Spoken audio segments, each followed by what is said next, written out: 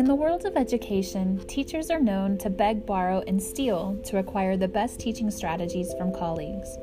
Today's podcast is all about something I do in my classroom called the Jar of Love. The Jar of Love is an incredible idea I borrowed from a fellow teacher here at BICE, Miss Wilson.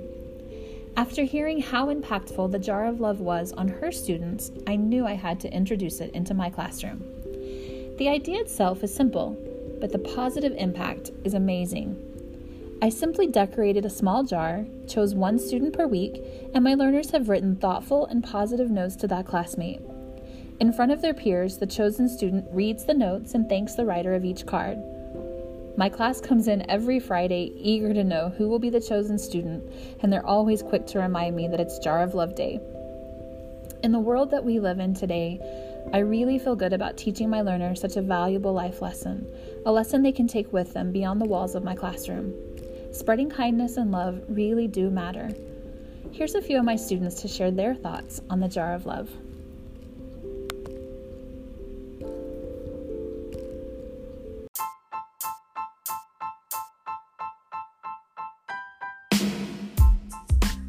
Every week in Miss Price's class, on every Friday, we do something called the Jar of Love. And the Jar of Love is where we share love with our friends who have worked hard, and we share love with them on writing them notes, and it's called the Jar of Love.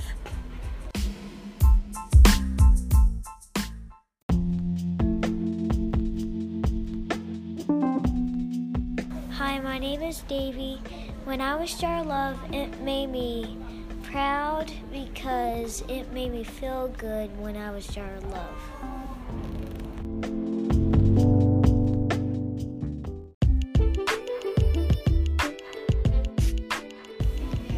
Hi, my name's Skylar, and when I was Jar of Love, it made me feel appreciated, and it made me appreciate how many people care about other people in this world.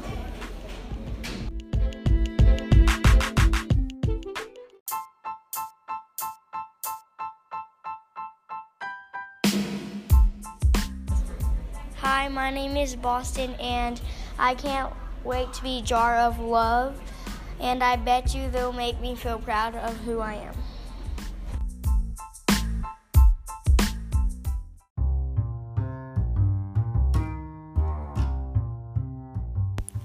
Special thanks to Peyton, Davy, Skylar, and Boston. Great job, guys.